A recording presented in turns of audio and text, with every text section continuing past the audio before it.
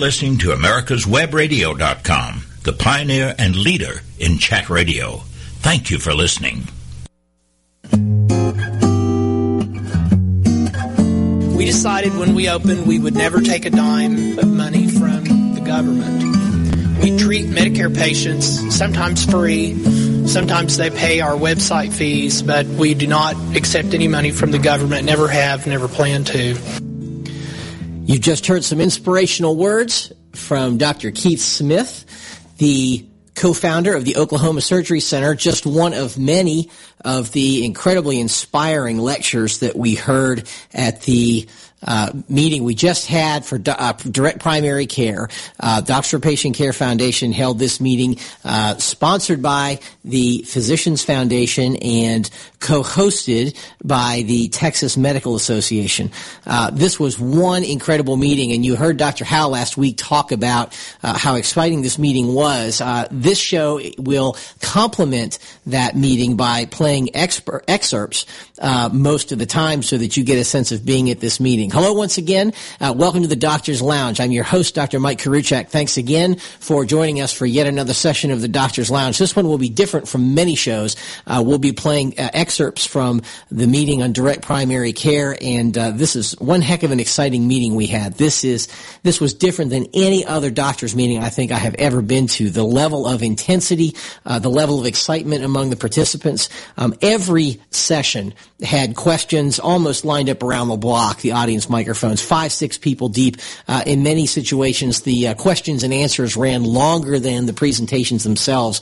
The meeting was that exciting. It was that intense. So what we're going to do during the first segment is I'm going to play a bunch of excerpts from the morning lectures of the meeting, and then for the remaining 3 segments, we're going to play the section on health information technology, which I had the honor of moderating, and that will cover the hour. So we're going to jump right in here because we're short on time with all the stuff I want to play for you. The first thing you're going to hear is some introductory comments from our president, Dr. Lee Gross, telling us how he got started with his direct primary care practice. Here we go. And one of our patients approached us and said, I have a company of 10 employees in my heating and air conditioning company, and all 10 of my employees see you as their physician. Why am I paying an insurance company to pay you when my insurance rates keep going up? Why don't I just hire you to take care of my employees? And that way I can take out a catastrophic health insurance policy on them, and even if I paid their deductibles, I'm likely still gonna come out ahead at the end of the day. And that's sort of when that light went off that said, why are we insuring primary care? Why are we using the least efficient, least effective means of financing something, health insurance, to pay for the most basic aspect of medical care, primary care? It defies logic. If I want to give you a $1 bill, why don't I just give you a $1 bill? Why should I give it to you, pass it through, have every single person that touches that $1 bill take a penny out of it, and then you have to pay a 30% administrative charge to cash that check? It's absurd.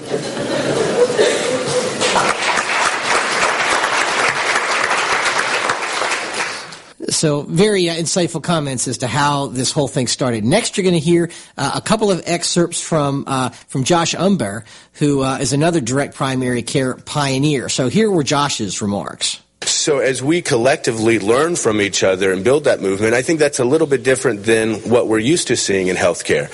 It's a little bit proprietary, it's a little bit closed off, and here the group can't wait to share what they've done, what they've learned, mistakes they've made, but lessons they've learned.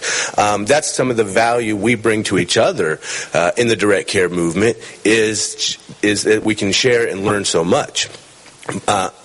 One of the things I love doing, though, about the direct care process is the fact that we are putting the focus directly where it should be, and that's on the patient. And adding value to your practice not only helps you get started and grow quicker and be successful, but it's helping our patients in a way that I don't think we can say we've been doing for a long time. A lot of people are quick to blame government or insurance or regulators or all these other things for the problems in healthcare. And I would say we should blame ourselves first. We're the gatekeepers of care. We're the delivery there. We're right there on the front lines. And a refusal to go look for value for our patients means our patients never get it. And by default, we're not helping them.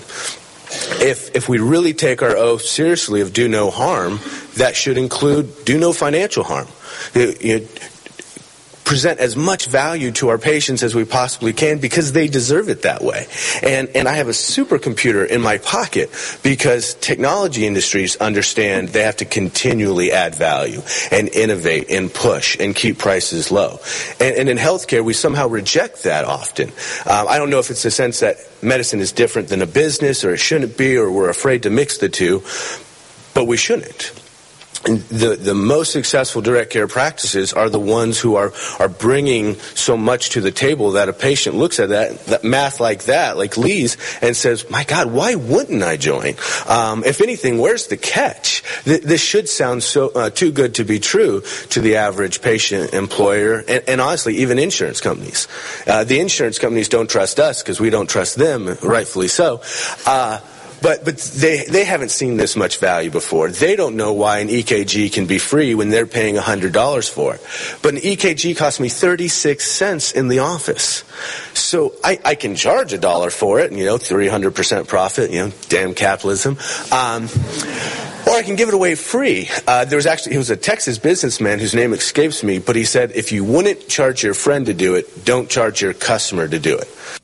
Some of the other things direct care does is roughly the unlimited or high number of office visits, home visits, technology. We use technology everywhere else in our lives. We all used an ample amount of technology just to get here. Uber and the hotels or Airbnb or watching Netflix in the airport or something, but then we get to healthcare and we quit using technology. But we'll all say that communication is the foundation of any good relationship. Unless it's a patient. Then we make them go through the nurse or the secretary, the receptionist, and 8 other people before it gets to the doctor. So direct care being able to take technology, bring it right to the forefront of what our patients can use, and that saves them money, that saves them time, that saves them worry. That is a value. And we may not look at it like that, but it really is. The amount of assistance you can provide a patient just by being there. And they can text a picture of the spider bite each day just because they're worried about it. Or they're too afraid to talk to you, about their depression face to face, so they can email you all their worries. There's a huge value that we bring because the insurance world doesn't see that as a value because they're paying for it and they can't get a return on investment for that time. And it's a little bit of a shame that if insurance doesn't pay us to do it, we just don't do it. I'm sorry, I won't even offer you to email. Even though it's good standard of care, we fail to reach out fully as professionals towards our patients to add value because the system, most things are a systems error, the system didn't give us an opportunity or allow us to, or we were not taught to innovate within or around the system. So interesting remarks by Josh Umber. The most interesting ones I heard there was that, if insurance doesn't pay for it, we can't do it. And that makes perfect sense because otherwise we're working for free and we just can't afford to do that. I like the remarks about technology as well, the same way. I mean, once you're getting paid a regular fee, you're free to communicate with your patients however you want. So we're going to move on to some comments by Dr. Chad Savage, who gave, I think, a little bit of unexpected advice regarding marketing. Here we go. My topic is marketing your direct primary care practice. It's kind of a challenging topic because it can feel like shameless self-promotion 101. And most of us aren't really into that, right? I mean, that seems kind of unseemly, kind of seedy, but I can assure you that can be the difference between having a successful direct primary care practice and one that is not. So when Lee first contacted me and asked me to do this, I've never talked on this topic before, I immediately thought about hard advertising options. Things like newspaper ads, television commercials, and radio ads. But I quickly decided, don't do any of them. They're all a big waste of money. Most of you, specifically if you're coming out of training or you're making a conversion from an insurance-based practice, don't have a lot of resources. Most of us have found that these are just big money sinks. So don't bother using any of them. But there is one thing that I'd really strongly recommend that you do, because it's the thing that works really, really well, and you've kind of heard that referred to already today. And the one thing that works really, really well is you. You are your best advertising. Ryan was talking about how he had to get out and do a lot of grunt work, do kind of innovative things, try to draw attention to himself. And even now that is still true. Even in the early adopter stage, I was one of the first people in my area of Michigan to do this. And everybody thought I was crazy. Everybody was looking at me as though I had something stuck in my teeth when I would talk to them about that. So Chad goes on to talk about some very interesting comments regarding marketing and networking. Here we go. So with networking, the practice of medicine is personal. So the best way to expand it and describe it is to engage in personal interactions, networking. And opportunities abound. You just have to look at them. Things like the Rotary Club, the Chamber of Commerce, various charity organizations like Habitat for Humanity. And I'm not talking about writing a check, sending it out, and expecting that people are going to flood you. That just doesn't work. I'm talking local charities that you get involved in. You get FaceTime, food banks or whatever it may be. Schools, churches, basically whenever and wherever is an opportunity to network. So, again, this was not some stuffy meeting full of doctors talking about scientific stuff. I mean, I like those meetings. They have their place. But you get the idea of the flavor of this meeting. So Chad's got some more comments here talking about how neat it is when regulations just go away, because regulations can only hurt you as long as you're on insurance. But check this out. You are now unshackled from the CPT restrictions about how to run a practice, right? Oh, one visit, one problem today. You want another, come back another day. Okay, we can bill that. Or it's four if it's 214. So all those limitations, all those restrictions just fall away. You can be the doctor you want to be. Honestly say, hey, any other issues going on? What happens now when you do an insurance model? Anybody who's in insurance, you go, oh God, they said yes. Oh, I got to run. So it's a terrible thing. In this model, you're scheduled appropriately. It's actually, it's perfectly fine. They love it. And then even if they say no, you may have enough time to go, well, how the kids been? Work going well? You get to know your patients. Isn't that why most of us went into primary care? Isn't that something? And here's some more comments from Dr. Savage about marketing and how do you keep your value for young and healthy families that aren't sick that often. This was really neat stuff. Here we go. Be accessible. Most of us brag about same-day accessibility. You're sick, we'll get you in same day. We're going to save you the cost on ER visits. The worst place to access care from a financial standpoint is in ER. If you're going to have reserve capacity in a system, why do it where you got trauma teams and crash carts and everything waiting? You should have that reserve capacity in the primary care setting because that's the cheapest place to access care. We do that in direct primary care. Make sure you live up to that promise. So basically, be the type of doctor that you can be. Be the best doctor you can be. Live up to the promise of direct primary care. Now, it's easy to the sick patients. I wish my plane worked like that yesterday.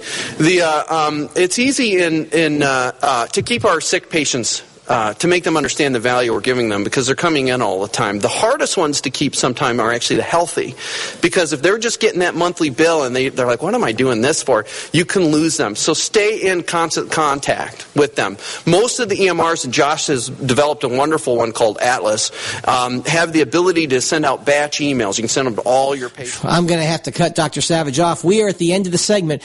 Stay tuned for the remaining part of the show. You are listening to the Doctor's Lounge on America's Web Radio. Coming up, more of our direct primary care meeting, nuts and bolts to 2.0. Stay with us. The Docs for Patient Care Foundation is your way to join the fight and become a member of an organization created by doctors for patients, dedicated to fighting for your healthcare freedom and preserving the doctor-patient relationship. Get a pen and paper. Write down docs4patientcarefoundation.org. That's DOCS, the number 4, patientcarefoundation.org. Go to our site and please make a generous tax-deductible donation and join the fight today. Thank you. Hello, I'm Dr. Mike Koriwchak. Have you ever wondered what doctors talk about amongst themselves? If you do, join us on the Doctor's Lounge and hear the doctors' conversations amongst themselves. Join me and my co-host, Dr. Hal Schertz, every Thursday morning, 8 to 9 a.m. Did you miss a show that you really wanted to hear? All of our programs are available for download on americaswebradio.com and on iTunes. You can listen to your favorite programs on americaswebradio.com anytime you like. The Docs for Patient Care Foundation is your way to join the fight and become a member of an organization created by doctors for patients dedicated to fighting for your healthcare freedom and preserving the doctor-patient relationship. Get a pen and paper. Write down www.docsforpatientcarefoundation.org. That's www.docsforpatientcarefoundation.org. Go to our site and please make a generous tax-deductible donation and join the fight today. Thank you. You're listening to AmericasWebRadio.com, the pioneer and leader in chat radio. Thank you for listening.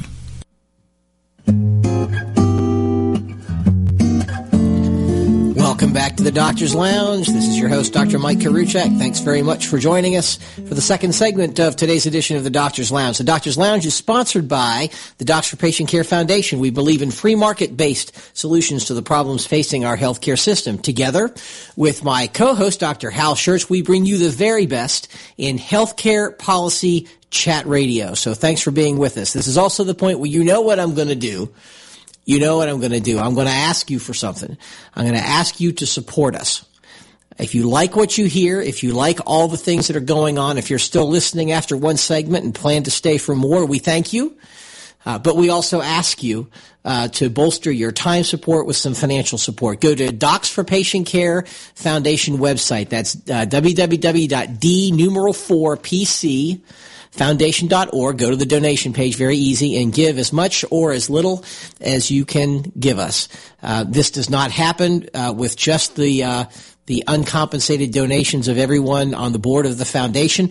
It's something that takes a lot of blood, sweat, and tears and financial support to continue. So thank you in advance, both for your listening support and your financial support. So the rest of this show will be devoted to bringing you one more segment of our meeting that we just had in Dallas, sponsored by the Physicians Foundation and co-hosted by the Texas Medical Association, called Direct Primary Care, Nuts and Bolts to 2.0. And you heard some excerpts from some of the Friday morning lectures, and for the rest of the show, we're going to play the entire panel that I had the privilege and honor of hosting with two guests, and we will allow that to play, and I will just break that up into pieces, and this will cover the rest of the hour. So I'm just going to start this playing, and we'll go from there. Welcome back, everyone. Welcome to the last panel discussion of the day and live taping of the next edition of the Doctor's Lounge radio show. I'm Dr. Mike Koriwchak, and together with Dr. Hal, he and I do a every week 1 hour live broadcast on America's Web Radio and podcast, which you can receive on your podcast app. Just search it under the Doctor's Lounge, and you can find 2 years worth of really great shows. And this one will be the next one, which will either be next week or the week after. Another little housekeeping note. Thank you very much for all of the tweets. That has gone very well. Keep up the good work for the rest of the day because we're generating a lot of activity and a lot of interest. So thanks very much for that. So at meetings like this, you know, it's almost the rule that no matter what the topic of discussion is on the written agenda, that eventually at some point the topic will drift towards healthcare information technology. And I don't have to tell you all why that happens, and I don't have to tell you about the havoc that health information technology has wreaked upon our practices. We've heard several speakers talk about that today. I will give you two more statistics to think about, one of which is pretty fresh. This was published in the Annals of Internal Medicine on September the 6th, and it was a very sophisticated time motion study of how we docs spend our day. And it turns out with a health information, an EMR in place, that we are about 25% efficient. That means, it's not exactly the same statistic, but for every 60 minutes that we spend in face-to-face contact with patients, holding their hand, talking to them about what we can do for them, we have to spend another 90 minutes touching the computer. And that's just not acceptable. And as if that wasn't enough, we have to spend another 90 minutes at the end of every day at home after the kids are in bed, whatever, catching up on all the stuff that we still couldn't do during the day, even with that 90 to 60 ratio. The other statistic I'll give you to think about is related to health information technology and its quality reporting, and we're all so fond of quality reporting to CMS, that the annual cost just for PQRS is about $15.4 billion per year. Now, how much money is $15.4 billion per year? Well, at $10,000 per capita, that's enough for healthcare spending for 1.5 million people. And that's if you do it inefficiently, right? If we gave it to this crowd to take care of at $50 per person per month, we could cover 25 million people. And that doesn't count the drugs and the other things, of course. But at least in terms of the annual fee, we could cover 25 million people with the amount of money just on PQRS quality reporting alone. And the real tragedy there, especially for me as a health IT guy in addition to being a doc, is that we're losing sight of all the potential this stuff could have. You know, it could be so much better if we didn't have the feds ramming this down their throats with their sort of top-down vision of how things are supposed to be. And that's what makes this panel very exciting and very interesting, is because with direct primary care, we can walk away from all that stuff. And we can do health information technology the way we want to do it, to serve the patient's needs and to serve our needs. And so under that category, there's two things that excite me. The first is the whole concept of telemedicine. When we don't have to get paid, we don't have to bring patients face-to-face to get paid, we're free to interact with those patients in any way we wish. And Dr. Jeff English, who's with me in Atlanta, he does clinical research at the Multiple Sclerosis Center of Atlanta, is deep into the telemedicine, and he's going to tell us about that first. The other thing that's very exciting is this whole thing of what does an EMR look like that doesn't have to genuflect to all of these regulations that come out of Washington. And Dr. Randall Oates is going to tell us about that. He's the CEO of, Soapware, and they have a DPC dedicated product. So we're going to hear from the two of them, and I'm going to get out of the way. Dr. English, you're first.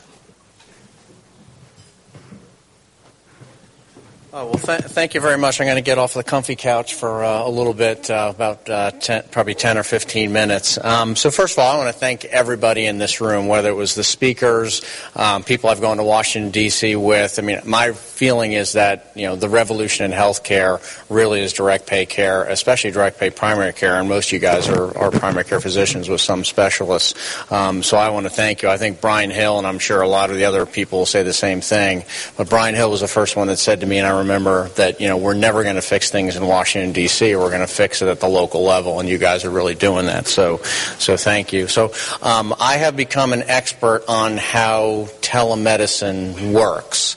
I am the IT people's dream because I have no idea how the actual nuts and bolts work, and I need to call them all the time to help fix it. But I really know how to kind of use. So I know what technology is supposed to do. Mike can tell you much more about what it does. And I'll tell you why I got involved, years ago with this. And I think, again, this is just an incredible application for direct pay care. We'll talk mostly today about primary care, but Brian Hill alluded a little bit to, once you start integrating specialists, why this will also revolutionize healthcare. So I got into this for a couple of reasons. I'm in medical school, and turns out I have two of my fellow classmates in the audience here. I remember them telling us that we were supposed to kind of have the diagnosis just by talking to patients down to about, one or two things in 85% of our patients, right?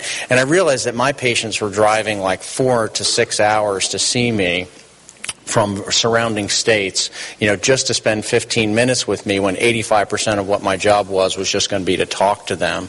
The exam and the test really just solidify the diagnosis. So I thought, this is a really good thing for neurology, right? Because we just kind of talk to people. I kind of learned how to use a pen and a reflex hammer. But mostly it's just kind of talking to patients and getting a clinical history. The first satellite clinic we set up was in Valdosta, Georgia, which is 4 hours without traffic and construction, et cetera, each way for my patients to drive up to see me in Atlanta.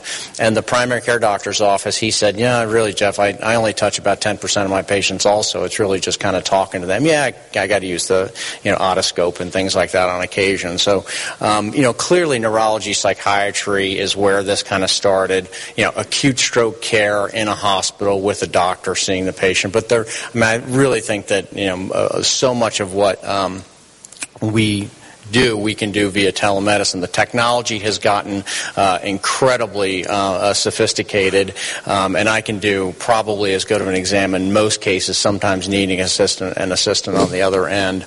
So clearly I can get my history is 100% as good via telemedicine as it is when I'm in the office with a patient. It's really just the examination that can suffer, and now I can see all the MRIs, et cetera. So I can really do, I think, equally as good of a job. Heck, as I said, we're, the military, et cetera, we're doing robotic surgery from distances, so I should be able to, see a patient with telemedicine.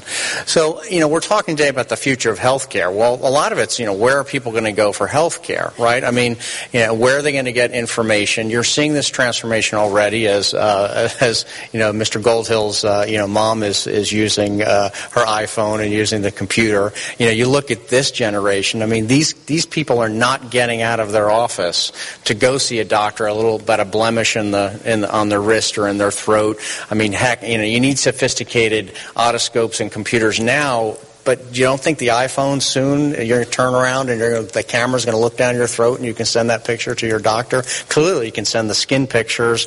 As a neurologist now, with half of what I do is multiple sclerosis, and these drugs I have are really effective now, but I can kill you, and I have these crazy, skin lesions, et cetera, and wouldn't it be great if my patients who live 4 hours away could just take a picture and send me and say, hey, is this something I have to worry about, or is this just a bed bug, which it turns out to be half the time. So I think the future of healthcare, when we were in training, I went to Dartmouth Medical School, there was this real, even though it's a very primary care driven school, I really felt like everything was kind of moving towards specialists. Well, it shouldn't have been, and it doesn't need to be now, and I think it's all moving back into the primary care doctor's office. The specialties are not going to go away, and the information's not going to go away. And now, my God, what are we going to do now? People are wearing these recordable devices that are going to send you information on their diabetes and their glucose and their COPD, and you're going to have to learn what to do about that. But I think that I'd like to get most of health care, 80% of it, back into the primary care doctor's office, referring to specialists less, and as I'll say in the future with direct pay care, especially primary care, I don't want them coming to your office either. I want them, in Mr. Goldhill's office. Wouldn't it be great to have a room where patients could go to communicate with their doctor via, telemedicine, and not have to leave their office in New York and go see their doctor, who might be 30 miles away, and it still takes 4 hours in New York traffic or Atlanta traffic to get there. So I think that's where good complex evaluations. So I became involved, as I said, we take care of MS patients from like 23 states, most of the counties in Georgia, and it was just killing me that these people were driving 4 hours for a 15-minute follow-up visit. I mean, I just thought that was insane, which is why we started doing more MS care. As you look at this picture of Georgia, I don't have a pointer, but up there where the MS Center of Atlanta is, there's 2 MS centers there, and directly east, there's another MS center, and that's it. That's all they have, and the closest other ones are down in Florida or, in Birmingham. And so we're listening to Dr. Jeff English give a lecture on telemedicine in direct primary care. So we will pick this up at the beginning of the next segment. You are listening to the Doctor's Lounge on America's Web Radio. Stay with us. The Docs for Patient Care Foundation is your way to join the fight and become a member of an organization created by doctors for patients, dedicated to fighting for your healthcare freedom and preserving the doctor-patient relationship. Get a pen and paper. Write down docs4patientcarefoundation.org. That's DOCS, the number 4, patientcarefoundation.org. Go to our site and please make a generous tax-deductible donation and join the fight today. Thank you. Did you miss a show that you really wanted to hear? All of our programs are available for download on americaswebradio.com and on iTunes. You can listen to your favorite programs on americaswebradio.com anytime you like. The Docs for Patient Care Foundation is your way to join the fight and become a member of an organization created by doctors for patients dedicated to fighting for your healthcare freedom and preserving the doctor-patient relationship. Get a pen and paper. Write down www.docsforpatientcarefoundation.org. That's www.docsforpatientcarefoundation.org. Go to our site and please make a generous tax-deductible donation and join the fight today. Thank you. You're listening to AmericasWebRadio.com, the pioneer and leader in chat radio. Thank you for listening.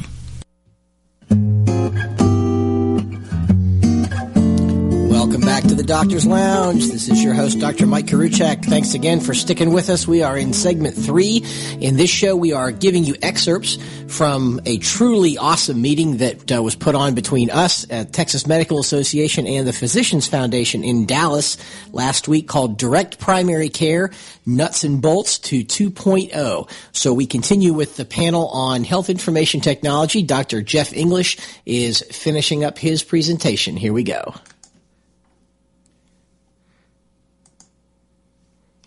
Medicine, which is kind of where I really got started with this. We also do telestroke with hospitals as well. Why do I do telestroke? Because it takes me probably an hour to get into my hospital to see a patient, where I can do a telemedicine visit in a patient in New Jersey in 5 minutes. We're making a decision for TPA, where it used to take me an hour and a half to do that. So, this is just, obviously where things are going to go.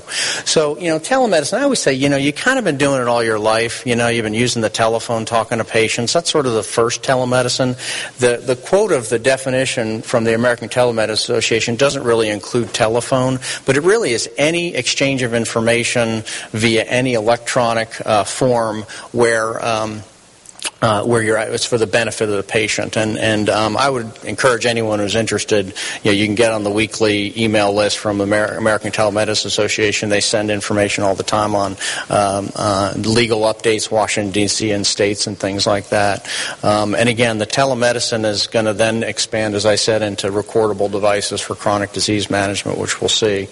So one of the companies I work with is called Virtual Medical Staff, and that's where they kind of send me teleport into the acute stroke environment or acute neurological stuff. We have one of our hospitals that doesn't have a neurologist most of the time, so the cart goes onto the floors and we'll see patients because, I think you and me in the room with the patient is the number one best health care, but number 2 is telemedicine, 3 is phone, and 4 is, hey, sorry, we just don't have access to a doctor, and I've refused to ever let 4 happen, and I don't think 3 has to happen either. But there's also, which we'll talk about for direct pay primary care, I think the just software connecting you guys to your existing patients. And when I talk about telemedicine, when I go to the ATA meetings, I'll sit there for hours in these legal, the legality of telemedicine, these conferences, and they've got lawyers from around the country in Washington, D.C. So, that's an important topic. And also, well, who's paying for this? Well, as Mike had mentioned, with you guys in direct pay, especially if it's an X number amount a month, you're going to use telemedicine. You don't really care about who's paying because it's covered in your monthly cost. All you care is how do I use this legally and how do I do it to best, keep my patient in their office without coming in, and how do I connect to specialists, how do I do follow-ups via telemedicine to see my patients. One of the things that lawyers always say, and it's true, as you've heard today, what we're doing is light years away from what the laws, the laws are way behind, right? They always catch up to what we're doing. Hopefully, direct pay care will be 10 years, a solid foundation in the country before people in Washington, D.C. scratch their head and say, hey, maybe Blue Cross wants to have a law on this or something like that. So, you really have to sort of focus on your local laws, your state medical board. What I would say, number one, there's 2 things to kind of keep in mind with telemedicine. Right now, the national law is that healthcare is occurring where the patient is. So little did I know, you think about it, if I'm licensed in Georgia but not in Alabama, but my patient goes to Alabama and actually I'm connected with them via telemedicine or on the telephone, and I tell them what to do. You're actually one of the legal interpretations is I'm actually illegally practicing medicine in the state of Alabama because that's where the patient is. So there's some legislation about flipping that around and saying, well, the patient should be able to access the doctor wherever the doctor is, as long as the doctor's following their local laws. Now, I know Hal Schurz especially is really afraid of that because that's kind of national licenses and things like that. So, what we're probably going to see is more of a hybrid where there's state compacts where I have a telemedicine license in like 13 states, but I don't have full licenses and things like that. So, those are the things to keep in mind. The other thing is just, I shouldn't be holding up my cell phone here and say, hey guys, wait a minute, and doing a telemedicine visit with a patient. There's the HIPAA compliance is the other thing. So if you embrace this, if you bring it in direct pay care, I would just always say, you have to make sure you're in a secure environment when you're interacting with the patients, and obviously keep up with the state medical laws too. So we're in Texas, so I pulled up the Teladoc thing. You guys have probably heard about this lawsuit. The Texas Medical Board said that doctors would have to see a patient in person before they could use telemedicine because you have to set up a doctor-patient relationship in person for the first time. And obviously Teladoc wasn't doing that. These were people who were just calling them. So, the most of the laws are in each state. The medical board will tell you what's the establishment of the doctor-patient relationship when you're using telemedicine. So again, with direct pay care, you don't really care about that because these are your patients. So as long as you've seen them before, that's fine. In my state, it's a little bit different. So what I kind of fall under that second bullet point, I'm able to use technology that makes my examination equal or superior to what they have available. So obviously they have no doctor for acute stroke. I'm doing acute stroke. I fall within the guidelines. Also, number 3 there is more what Brian Hill was kind of talking about. Well, what about patients in your office, and you guys pick a network that you're on to do telemedicine, and then you bring in a specialist. Well, the specialist can see that person because most states, you'll have to check your state, but Texas is the same, that if the telemedicine consult is at the request of another physician in a medical facility, then that suffices for the establishment of a doctor-patient relationship too. So those are kind of the key things you sort of see with the laws. Georgia was very pro-telemedicine, so they kind of set up some other things like in nursing homes and public schools. They really wanted it to flourish, so they added those things in there as well. So, as I said, I think DPC or telemedicine for DPC because not only do I not want your patients to have to come to see me, I'm trying to put myself out of business, I also don't want them to have to come to your office unnecessarily either, and I want you to do more frequent follow-ups via telemedicine, and you guys don't have to worry about billing. We're not going to get into this, but each state has different laws on if you can bill for a telemedicine service or not. So and another great thing is some of your patients are like in nursing homes, so their children are there in the nursing home with them. They don't have to, bring them into your office, which is such a cumbersome thing. They can connect, with you, with your patient directly in that nursing home, and that's another great example. The patients are going to demand it anyway. As I would say, which I showed you the kid generation. I think probably I'm 47 now, and I still kind of like to go to my doctor, but he's actually just through a tunnel, so it's not that hard. But I would think probably the age cutoff of more like a 50 and below, a lot of people are probably would rather see you via the computer for many things as opposed to coming with you. So the real, basically with, as we said, the legal issues are the biggest issues. You don't have to deal with billing at all. Different examples I could give you on ways you could bring this to your office. More elaborate would be a group like evisit.com. I really like that group. They've got a telemedicine platform, and you can actually do your notes out of that. You can send e-prescriptions, download videos, imaging, etc. A little bit more pricey. It's about $250 a month per doctor. Unlimited amount of patients, but that gets a little costly unless you're going to build that into your service. And I'm not necessarily sure that you need that. They have the benefit, though, of if you have also a specialist on the network, the specialist can they have billing services through that, so the specialist could see the patient and actually bill without the patient ever having come to see them. But I kind of like the other ones, like VC and Lux SCI. It's about $50 a month, which is easily affordable in your model. And, essentially that is just the secure network. So it's a secure network, computer to phone and phone to computer or computer to computer. So much more reasonable issue and compliant as well. So, as I talked a little bit about before, Brian Hill had mentioned, is there a way, people are asking about how to integrate specialists. Well, this may be a way if you had 3 or 4 specialists that you call pretty frequently, like Nan, how you doing? Oh. Nan calls me a lot. We could actually be on the same network, and it would be a way. So maybe if Nan, for instance, picked 4 or 5 specialists that she calls a lot, if they also paid the $50 a month, you can actually do it that way, and I think you could then bring specialty care certainly into your practice. So the e-visits at reduced prices that Brian talked about. So I won't really go over the billing too much. So again, in summary, I think it's a great way to improve your care of the patients that you have. If it's 500 or 600 patients, the future will bring in specialists. There'll be different ways other than the ways we have alluded to in the last two talks. As I said, it's the wave of the future anyway, and patients are going to demand it. I guess the last caveat I would leave you to is, from a legal standpoint, if I was going to do this in a DPC practice, I would make it voluntary for the patients, and there's all kinds of forms you can pull off the ATA website that people will give you, the patients will give you consent. You can explain what this is, and it's a type of health care. You're voluntarily doing it. You think the standards are equal, but you'll always tell patients to come in if there's something concerning. So you kind of have kind of a waiver in that fashion.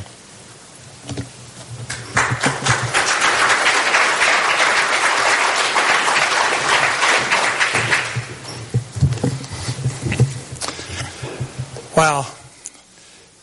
It's a real pleasure to be able to be here with such a passionate group of folks that are really wanting to improve the quality of a broken system. And I'm just really honored. And I guess the reason I've been asked to come and talk about kind of some of the EMR, EHR, health information technology issues related to DPC is because I've earned some of these gray hairs. I started out, I did a little over 20 years in a traditional family medicine practice in Northwest Arkansas, and absolutely loved primary care, but I detested charting. It was just in the way, and ironically, because I hated charting so much, I wanted to be face-to-face with patients and not texting while I'm driving through patient encounters. And so I and a group of doctors, we got together, rolled up our sleeves, and actually wrote the prototype of EMR that now is widely distributed that would help to make the EMR less of an intrusion. And I really appreciated David Goldhill's discussion this morning, and it really summarized a lot of what I see, and that's that the opportunities are with the transition of the Corp Gov Med offerings. We will pick this up at the beginning of the 4th segment. You are listening to the Doctor's Lounge on America's Web Radio. Stay with us. Did you miss a show that you really wanted to hear? All of our programs are available for download on americaswebradio.com and on iTunes. You can listen to your favorite programs on americaswebradio.com anytime you like. The Docs for Patient Care Foundation is your way to join the fight and become a member of an organization created by doctors for patients, dedicated to fighting for your healthcare freedom and preserving the doctor-patient relationship.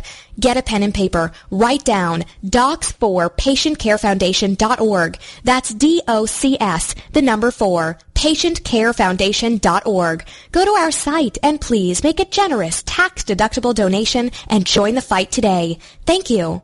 Hello, I'm Dr. Mike Koriwchak. Have you ever wondered what doctors talk about amongst themselves? If you do, join us on the Doctor's Lounge and hear the doctors' conversations amongst themselves. Join me and my co-host, Dr. Hal Schertz, every Thursday morning, 8 to 9 a.m. The Docs for Patient Care Foundation is your way to join the fight and become a member of an organization created by doctors for patients dedicated to fighting for your healthcare freedom and preserving the doctor-patient relationship. Get a pen and paper. Write down www.docsforpatientcarefoundation.org. That's www.docsforpatientcarefoundation.org. Go to our site and please make a generous tax-deductible donation and join the fight today. Thank you. You're listening to AmericasWebRadio.com, the pioneer and leader in chat radio. Thank you for listening.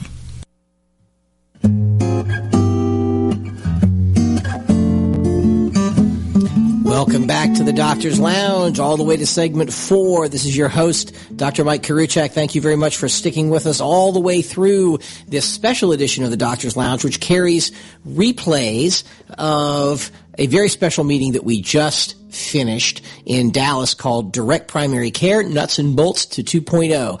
We've heard some great excerpts from some very outstanding speakers. As I was saying earlier, this was a very exciting meeting with a very electric, very intense audience with lots of questions. And so we thought it would be best to complement last week's show by Dr. Hal Schertz summarizing the contents of the meeting to actually play some of it back for you. So hopefully we've got this all teed up to finish up the lecture on health information technology. So here we go. Really appreciated David Goldhill's discussion this morning, and it really summarized a lot of what I see, and that's that, the opportunities are, with the transition of the Corp Gov Med offerings, we're going to be faced with a scenario where most of the population is going to be looking at limited choice, higher costs, lower quality, and nobody's happy with it. And, ironically, I look at banking, I look at retail. I remember when I used to have, if I needed to do banking, I had to go to the bank. It's been years since I've been in a bank. And retail, I rarely go into a retail facility anymore. And it's just a matter of time, particularly as more and more of the community is going to have to be paying basically for their health care.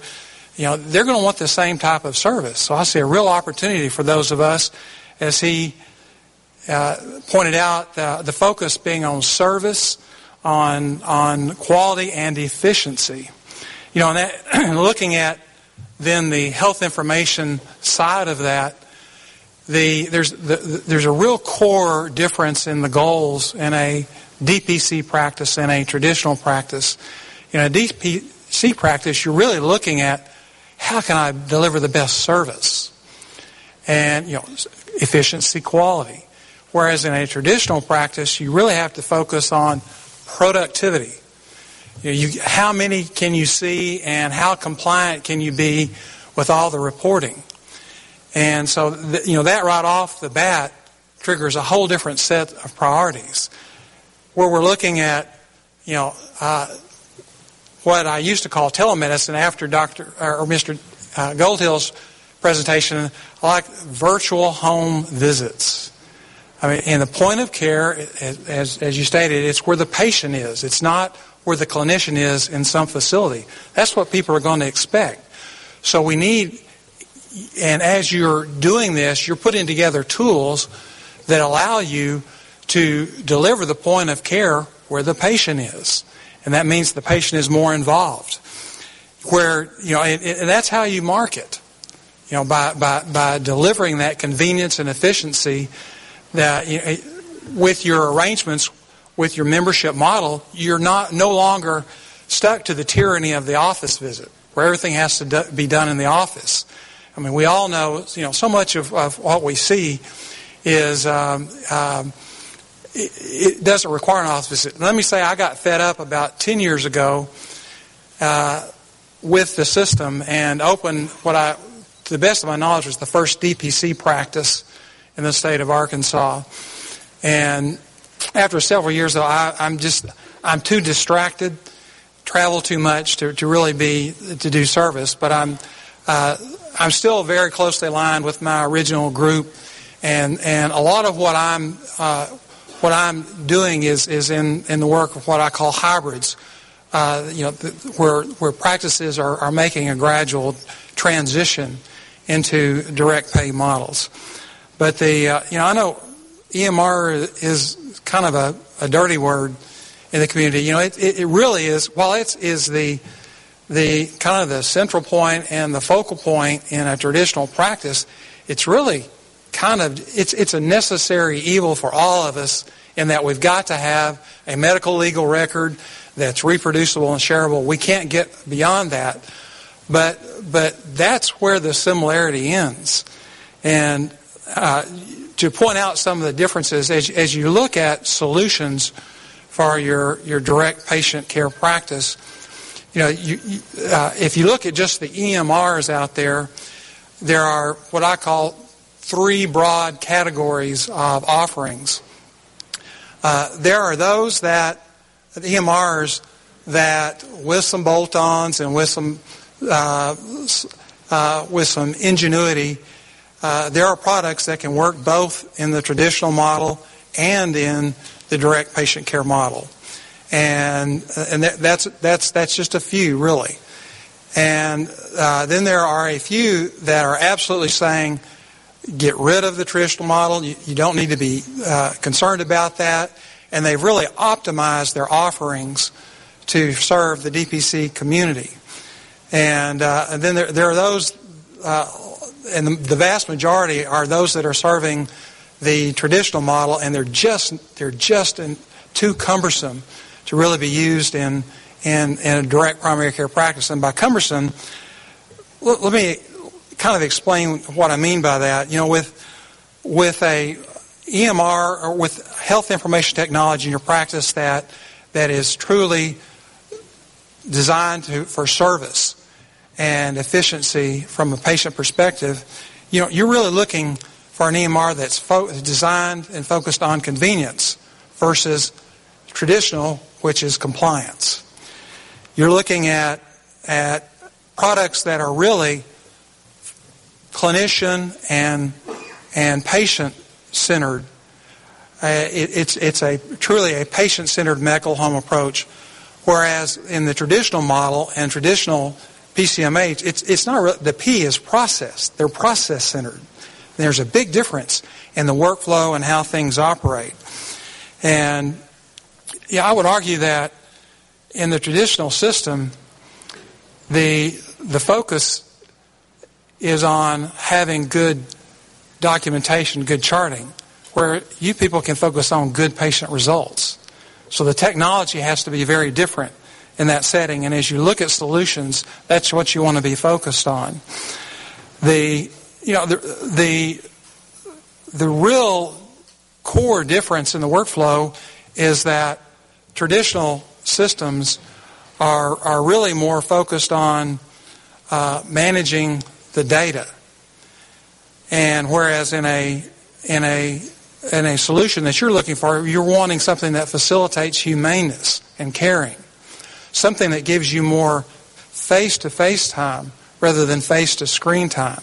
And as you look at systems and how they're designed and how they operate, you can see a big difference in the philosophy and the design of the two. And your documentation can be concise and efficient, whereas with a traditional system, it tends to be very verbose, a lot of data, often which is meaningless, not meaningful. And so that's what I would be looking for. You really want a system that allows you flexibility and your focus to be on empathy and caring, whereas in traditional systems, they're really focused on promoting uniformity and protocol. It's a big difference there. What you want to be focused on usability. Most systems are having to focus on meeting mandates and regulations. You have the opportunity to really be interested in innovation, whereas a traditional product typically has to be concerned with certification. Big difference. And I would argue that instead of having to complete your documentation after hours, it really should be completed during the encounter in collaboration with your patients. So, in summary on that, you're really interested in a system that through service, it does your marketing, it is convenient and focused on service, whereas a traditional system is going to be looking at creating claims, reporting, and doing the collections, compliance with payment rules and regulations, and productivity. How can we crank the most in? There's that hamster wheel. And I would argue that the end result of health information technology in the traditional system, as has already been pointed out and will be pointed out again during this conference, it's higher total cost of care, where you can actually offer lower total cost of care. It's lower quality of care, distracted, burned out clinicians meeting compliance, where you can offer a higher quality of care where you're focused on the relationship. You're more satisfied. The patients are more satisfied, where in the traditional system we're seeing less and less satisfaction all around. And I would argue, the whole mantra of we got to get to a healthier population, you do that through healthier individuals. Healthier individuals in sum makes a healthier population. If you go about it the other way, saying we're going to take a population approach, you don't get the same results. And with your model, by going direct, you can really celebrate diversity, whereas in the traditional system, it's focused on consolidation. And so, my personal recommendations as you look at solutions, it's unless you go a pure DPC route and want a system designed for that, you're really going to have to look at putting together solutions to meet the needs that are unique to you in your practice. So you've seen one DPC practice, you've seen one DPC practice. But I really see that in the future that there's going to be a real growing recognition that DPC plus some type of wraparound is succeeding, where all these advanced practice models, ACOs, PCMH, all these systems are just not failing. They're actually costing more, while the DPC community has results that are showing 20 to 60% cost savings.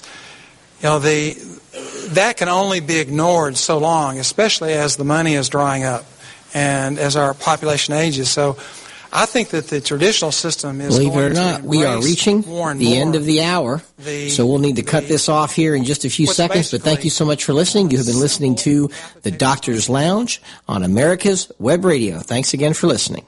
You're listening to America'sWebRadio.com, the pioneer and leader in chat radio. Thank you for listening.